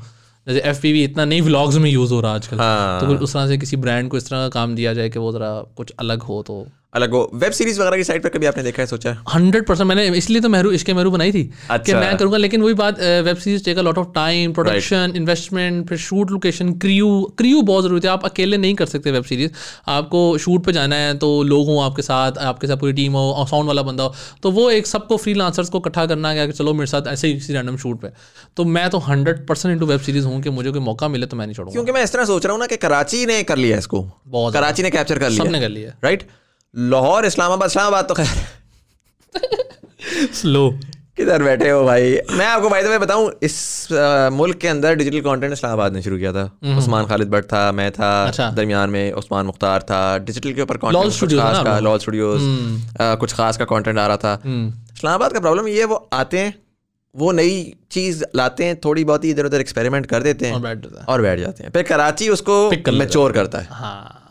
अच्छा, तो इस्लामाबाद से तो खैर तवक्को ही नहीं है, अगर कोई इस्लामाबादी बैठा हुआ शर्म आनी चाहिए। लेकिन लाहौर नहीं निकाल पा रहा, और लाहौर की एक बड़ी हिस्ट्री है, आर्ट की, कल्चर की, फिल्म की बड़ी एक हिस्ट्री है, थिएटर की बड़ी हिस्ट्री है। तो मैं थोड़ा डिसअपॉइंट हुआ हूँ सर। नहीं, तीली कहाँ का है? तीली कराची का। तीली कराची का, तीली एक इस्लामाबादी ने बनाया था। मेरी पॉडकास्ट पड़ी फ़हीम आज़म के साथ, आप जाके चेक कर सकते हैं। इस्लामाबादी को उन्होंने इंपोर्ट किया, तो इस्लामाबादी में गए, कुछ नहीं करेगा, कराची जाके पूरा सेटअप कर देगा। होता है कराची इतनी बिजी प्लेस है, मेरे जैसा सुस्त बंदा भी ना कराची में डेली सुबह 8-9 बजे उठ के ना बैठे काम कर रहा होता था जब मैं 2-3 हफ्ते के लिए गया। यार वहाँ पे आपको मोटिवेशन मिलती है कि यार नहीं काम करना है, वो इतनी बिजी सिटी है, यहाँ आके मैं बैठा हूँ छोड़ यार, खैर सो के थक गया तो दूसरी साइड पे सो जाता हूँ। तो लेकिन वो मैं कहता हूँ इस्लामाबाद और कराची का मिलाप है लाहौर, क्योंकि वो इस्लामाबाद बिल्कुल थोड़ा स्लो है, कराची बहुत फास्ट है, लाहौर बिल्कुल दरमियान है। लेकिन वेब सीरीज का लोग कर तो रहे हैं, मूरू भाई भी लाहौर शिफ्ट हुए हैं आजकल, तो मे भी वो कुछ लाहौरियों को थोड़ा सपोर्ट करे। मैं भी करूँगा इंशाल्लाह, लेकिन अभी ये 5-6 महीने वेले आ रहे हैं, कोशिश करेंगे कुछ इस तरह का बनाए। लेकिन उसके लिए वही बात, कंसिस्टेंसी बड़ी चाहिए आपको, कि आपके पास एक नहीं कि वैसे मैं एक बना के बैठ गया मुँह उठा के कि मैं क्या करूँ। तो अब आगे मैं कुछ इस तरह का लाता हूँ, कोई मेरे पास प्रोडक्शन टीम होती है तो इंशाल्लाह मैं कोशिश करूँगा। अगर आप वेब सीरीज करेंगे तो किस चीज़ के बारे में करेंगे? मैं पहले अपने अराउंड देखूंगा कि मैं सबसे पहले जो चीज़ है रिलेटेबिलिटी, कि आप लोगों देखें तो आपसे कनेक्ट करें। तो मेरी मार्केट जो है जिसको मैं अच्छे तरीके से जानता हूँ वो है फोटोग्राफर्स की और वेडिंग फोटोग्राफर्स की। तो उसमें उस चीज़ को मैं ज़्यादा लाऊंगा कि क्लाइंट आगे कैसे डील करता है, फिर आप कैसे डील करते हो, फिर इवेंट पे किस किस्म के मिसहैप्स होते हैं, थोड़ी नहीं बल्कि बहुत ज़्यादा ह्यूमरस वे में ही मैं उसको लेके जाऊँगा ताकि वही फनी फिल्म रहे। और आप खुद ही लिखेंगे उसको? मैं खुद ही लिख रहा हूँ, यस। मुझे लगता है कि आप फिल्म में ना, या वेब सीरीज़ में, या किसी भी उस तरह के, उसमें आपको एडिटर भी मिल जाता है, ढूंढना पड़ता है, मिल जाता है आपको, साउंड वाला भी ढूंढना पड़ता है, मिल जाता है। खासकर अगर आप पैसा लगा दो ना तो आपको सब मिल जाता है। राइटर नहीं मिलता ऐसे, अच्छा राइटर जो कि स्टोरी कंटिन्यू कर सके, और वो खासकर क्योंकि स्टोरी लिखना आसान है। हाँ, स्टोरी लिखना इस स्टाइल से, या ज़्यादा आप कह लें कि स्टोरी लिखने से ज़्यादा जो स्क्रीन प्ले होता है ना, ठीक है, वो किसी को, क्योंकि हमें तो ये समझ आ गई ना कि यार हमने इसको ऐसे शॉट करना है, यहाँ पर ये ब्रेक आएगी तो इस वजह से ये चीज़ फनी होगी, ऐसे है। वो जो अनफॉर्चुनेटली प्रॉब्लम है कि राइटर आपको एक पूरी चीज़ लिख के दे देगा, उसके बाद आपको उसको पूरे को रिकंस्ट्रक्ट करना पड़ेगा अपने लिहाज से फिल्म के लिए, ऐसे है। तो उसका आप कैसे देखते हैं? How do you see that problem? मेरा एक दोस्त है बड़ा अच्छा, वो इस्लामाबाद का ही है, वो थिएटर प्ले, स्क्रीन प्ले लिखता रहता है। अब उसके लिए अगले बंदे का मुखलिस होना बड़ा ज़रूरी है कि वाकई वो आपको टाइम दे रहा है या आपको मगरो ला रहा है, तो वो बंदा थोड़ा अच्छा है। हाँ, तो वो है इस तरह से कि वो मुझे मैं उसको बताया तो यार मैं ये चाह रहा हूँ इस सीन में, ये सीन्स है मेरे पास, ठीक है सारे, और इसको आपने क्रिएट करना है स्टोरी में, तो पूरी डायलॉग्स को तरीके से कि भाई ये कनेक्ट हो, हर चीज़ एक सीन अगले सीन से, तो वो मुझे लेके देता, तो वो मेरे लिए ईजी होता है। अच्छा, सो यू हैव समवन उस स्पेस के अंदर? हाँ बिल्कुल। चले, वेरी वेरी गुड। अच्छा, जनरली मैं ये एट द 50 मिनट मार्क मैं ये सबसे पूछता हूँ, चाहे किसी भी इंडस्ट्री के लोगों, आप पाकिस्तान में पले बढ़े हैं? बिल्कुल। बाहर जाने का आपका इत्तेफाक हो इंडिया के अलावा? नहीं, मैं हाँ इंडोनेशिया गया हूँ। इंडोनेशिया कैसा था? इंडोनेशिया मैं मुफ्त गया था, उनकी एम्बेसी ने बुलाया था। अच्छा। तो वो तो मेरे लिए बहुत ही अच्छा था, क्योंकि उन्होंने मुझे खुद बुलाया था, और जहर भी अच्छा होता है बाहर है, बिल्कुल बाहर है, लेकिन उन्होंने मुझे पैसे भी दिए कि रो, मैं कहा बहुत आला है। तो वो बड़ा अच्छा खूबसूरत मुल्क है, तो अच्छा मेरा एक्सपीरियंस था, बहुत अच्छा एक्सपीरियंस था। Growing up, how did you feel about Pakistan? अपने मुल्क से अच्छा तो पहली बात कुछ नहीं होता। चलिए फलसफे से हटके, ये तो सब मैं हर पॉडकास्ट में सुनता हूँ। यार मेरा ख्याल है कि यहाँ पे कदर तो है आपके काम की, लेकिन एक पॉइंट आता है कि आप थोड़ा होते हो, उकता जाते हो यहाँ के लोगों से। यहाँ के कुछ इस तरह के रूल्स होते हैं, बंदा कहता है यार कि बाहर तो कुछ इस तरह का नहीं है, यहाँ पे क्यों इस तरह की कुछ पाबंदियाँ होती हैं, तो बंदा कहता है इस तरह। लेकिन अगर आप इस पॉइंट ऑफ व्यू से पूछें कि मैं बाहर जाना चाहूँगा, तो मैं एक होता है ना कि विजिट के लिए ज़रूर बाहर जाना चाहूँगा, लेकिन अगर मैं सेटल होना चाहूँ तो मैं बाहर बिल्कुल सेटल होना नहीं चाहूँगा, क्योंकि मैं वही फ्रीडम जो यहाँ पे है मेरे पास, वो वहाँ पे शायद मुझे वहाँ पे ना मिले। Make sense. और आने वाले दिनों में आप पाकिस्तान को कैसा देख रहे हैं? कोई टेली लेंस दें, मैं फिर देख नहीं सकता, तो मुझे कुछ नज़र नहीं आया। लेकिन ये कि अच्छी ही उम्मीद है, जारी सी बात है कि जो भी यार मैं इस बात का जवाब नहीं दे रहा, सॉरी। इसका मतलब है कि थोड़ा सा सिनिकल है। नहीं वो ठीक है, जो अल्लाह ने बेहतरी लिखी पाकिस्तान के लिए वही होगा। मैं जो मर्जी देख लूँ, होना तो वही है जो लिखा हुआ है। बिल्कुल ऐसा ही है, बिल्कुल ऐसा ही है। वासिफ भाई, जाते जाते मैं एक सवाल पूछूँ, एक्चुअली मैंने पहले पूछा था, मैं दिमाग से निकल गया। आपने दरमियान में बोला था कि आपका जो ये लाहौर वाली फिल्म थी ये आई और ये आके उसके बाद टीवी चैनल्स ने इसको पिक कर लिया। टीवी चैनल्स ने सबने क्रेडिट दिया था आपको? ये तो बड़ा पहले पूछना चाहिए था आपको। नहीं, बड़ा मेरे साथ बैड सी इंस्टेंस हुआ था कि अब मैं नाम ले रहा हूँ तो आप बेशक बीप लगा दीजिएगा। पहले हुआ ये कि मैं कॉलेज में बैठा हुआ था, मतलब आदत होती है मतलब वॉशरूम रहता है स्पॉट के मोबाइल शोबाइल देखता है ना, तो मैंने ना एक स्पॉन्सर्ड पोस्ट देखी जिसमें ना मेरी एक पहली दफ़ा मीनार पाकिस्तान पे डे फायरवर्क्स हुए थे, कलर स्मोक बॉम्ब से। तो वो मैंने रिकॉर्ड किया और वो मुझे बड़ा अच्छा लगा कि डीसा मुझे ले गए, उन्होंने कहा कि तुम कॉल पकड़ो, तुमने जब कहना तो ये फायरवर्क्स चल जाएंगे। मैंने कॉल के बाद चला दो, मेरे कॉल, मैं बड़ा खुश, चलो एक मुझे प्रोटोकॉल मिल रहा है, मेरे कहने पे हो रहा है। तो मैंने वो शॉट किया और बड़ा अच्छा शूट हो गया। मैंने बीच में वाटर मार्क लगा के उसको अपलोड कर दिया, तो बीच में थोड़ी नीचे बिल्कुल। अब मैं 2-3 दिन बाद देखता हूँ कि एक लेज और करीम ने आपस में पार्टनरशिप की हुई है और उन्होंने उसको एडवर्टाइज करने के लिए ओपनिंग शॉट मेरा लगाया हुआ है, बगैर मेरे से पूछे, बगैर गए। फिर लेज, अच्छा मैं सोच रहा था आप ये बोलने लगे, मैंने कहा कोई स्मॉल बिजनेस होगा उसने लगा दिया। सर, और वो ये मेरा पहला केस था, ठीक है, और मैं पहले इग्नोर किया, मैं कहा ठीक है। फिर मैं ना 2-3 घंटे में प्रिंटिंग की क्लास हो रही है, मुझे याद है कि ये क्या हुआ है मेरे साथ। मैंने दोबारा खोला, मेरे पास उस वक्त है 8,000 फॉलोअर इंस्टाग्राम पे। मैंने स्क्रीनशॉट लिया, मैंने पोस्ट कर दिया, लेज और करीम दोनों को टैग कर दिया। मैं कहा ये तो बहुत गलत हरकत है, शेमफुल है वो, मैंने छोड़ दिया। कोई 11:15 हो रहे थे, मुझे कॉल आ गई, जिस तरह हम इस एजेंसी से बात करें तो हमारी तो राउंड टेबल कॉन्फ्रेंस बैठ गई आपकी वजह से। मैं कहा मेरी वजह से कि आपकी वजह से? कहते नहीं, हमारा नया डेट, सबका एक ही बना जी, हमारा नया डेटर आया था, उसको पता नहीं था, उसने लगा दिया, यार सॉरी। तो मैं कहा मैं क्या, मैं भी बच्चा था उन दिनों में। उन्होंने कहा कि आप ना से पैसे पूसे ले लें तो हम स्टोरी उड़ा दें। मैं कहा चले मैं कॉल बैक करता हूँ, मेरे पास कोई था ही नहीं कंसर्न करने का, मैं कितने पैसे मांगूँ। मैं कहा चले ना, आप मुझे 10,000 दीजिएगा। यार नहीं यार, जिसने भी सुना है ना, वो आज के बाद ब्लैकमेल सिचुएशन है और आपने 10,000 रुपया मांगे। 10 लाख मांग तो उन्होंने दे दिया क्योंकि वो इस तरह की सिचुएशन हो रही थी, तो मुझे पता नहीं था। तो मेरे लिए 10,000 बड़ी रकम थी क्योंकि बिल्कुल एनसी शुरू हुआ था मेरा उन दिनों। तो मैं कहा 10,000 कहते हैं, अच्छा अब मुझे बताऊँगा आपको, आप खुद परेशान होंगे बाद। अच्छा कहते हैं ठीक है, हम आपको 10,000 देते हैं, चले आप ऐसा करें स्टोरी उठाएं, फ़ौरन आपको देते हैं ये वो। मैंने हटा दी और बंदे गायब, तो वो 10,000 नहीं मिले। मुझे 10,000 नहीं मिले, इतना था। यार वैसे बड़ी अफसोसनाक बात है, करीम और लेज पुरानी बात हो गई, लेकिन पुरानी बात हो गई, लेकिन ये बड़ी अफसोसनाक बात है कि इतने बड़े आप चेक एंड बैलेंसेस होने चाहिए इस क्लेवरी कंपनीज के ऊपर, होने चाहिए डेफिनेटली। मुझे वो होता है कि कंपनी का भी होता है ना कि वो किस एजेंसी के पास है। सर एब्सोल्युटली, बट एजेंसी, मैं एजेंसी को ब्लेम नहीं करूंगा क्योंकि पाकिस्तान में तो एजेंसी लेवल पे तो है ही सारे तुक, ये तो है। मैं ब्लेम करूंगा ब्रांड को क्योंकि वो ग्लोबल ब्रांड है और उसके एसओपीज बहुत स्ट्रांग होने चाहिए, उनसे अप्रूव होकर चीज आगे जाती है, उनसे अप्रूव होकर चीज आगे जाती है। एजेंसी ने, ब्रांड ने पूछा नहीं होगा कि यार ये ड्रोन शॉट किसका था, कहाँ से आ गया, मतलब आपने एक इवेंट के उस पर कैप्चर किया है तो किस तरह से आ गया। ये फिर PIA ने किया, मेरी उठा लिया, गवर्नमेंट ARY के ड्रामा चले हैं कुछ 2-3 जिनके आज तक प्रोमोज में मेरे शॉट लगे हुए हैं। मैंने बहुत सारे कॉपीराइट मार के हटवाए भी हैं। सर तो वो क्यों नहीं करते आप, कोई केस तो करें ना। सर मसला ये है कि IPO जो है ना वो लेता है 19-20 मंथ्स आपकी किसी एक चीज़ को रजिस्टर करने में। ठीक हो गया। और वो मिसाल है, मैंने कोई फोटो लिया ना, अगर मुझे ये नहीं कि मेरे से ब्रांड रजिस्टर हो, मेरी एक फोटो एक वीडियो अगर वहाँ पे रजिस्टर्ड है फिर मैं उन पर सू कर सकता हूँ, उनको केस कर सकता हूँ, वरना मैं नहीं कर सकता। आपने चेक किया? मैंने किया बिल्कुल किया, और वो 19 मंथ्स का प्रोसेस है पूरा।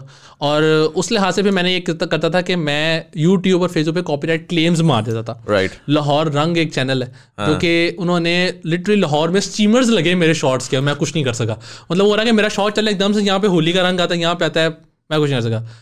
हम टीवी ने टोरंटो में अवार्ड्स किए, ओपनिंग शॉट तराने में मेरे डाल दिया और कराची का लड़का था, हमारे शॉट चल रहे हैं but we couldn't do anything. हमें पता भी नहीं इस बात का। अब पूछ लो, हमारे लिए एजाज की बात है, हमें बुला लो और वो भूल के देख लेते, लेकिन नहीं। फिर लिटरली एक और हुआ था बट वो अभी भूल गया मैं, लेकिन मिस कराएं। बहुत इस तरह के वाक्य, लेकिन किसी ने, हाँ वो हुआ ये था कि मैंने एक शॉट लिया था अरफा करीम का और 2 मेट्रो क्रॉस करी है। इट वॉज लिटरली मेरे लिए बड़ा रिस्की शॉट था। मैं बिल्कुल ब्रिज से लटका, वो मेन फिरोजपुर रोड पर शॉट ले रहा हूँ ऐसे। उन्होंने क्या जी UCP ने अपने प्रोस्पेक्टस में लाहौर के पैनल में मेरा वो शॉट इंटरनेट से डाउनलोड करके मेन लाहौर के पेज पे लगा दिया। अच्छा। मुझे लोगों को पता था मेरा शॉट है, और ये हुआ उन्होंने किया 3 साल पहले फोटो ली उन्होंने तब लगाई। तो मैं परेशान, मैं कहा यार ये क्या किया इन्होंने, मैं कॉन्टैक्ट किया, ईमेल्स की यूसीबी के हेड को और ये वो, किसी ने कोई कॉन्टैक्ट नहीं किया मुझे।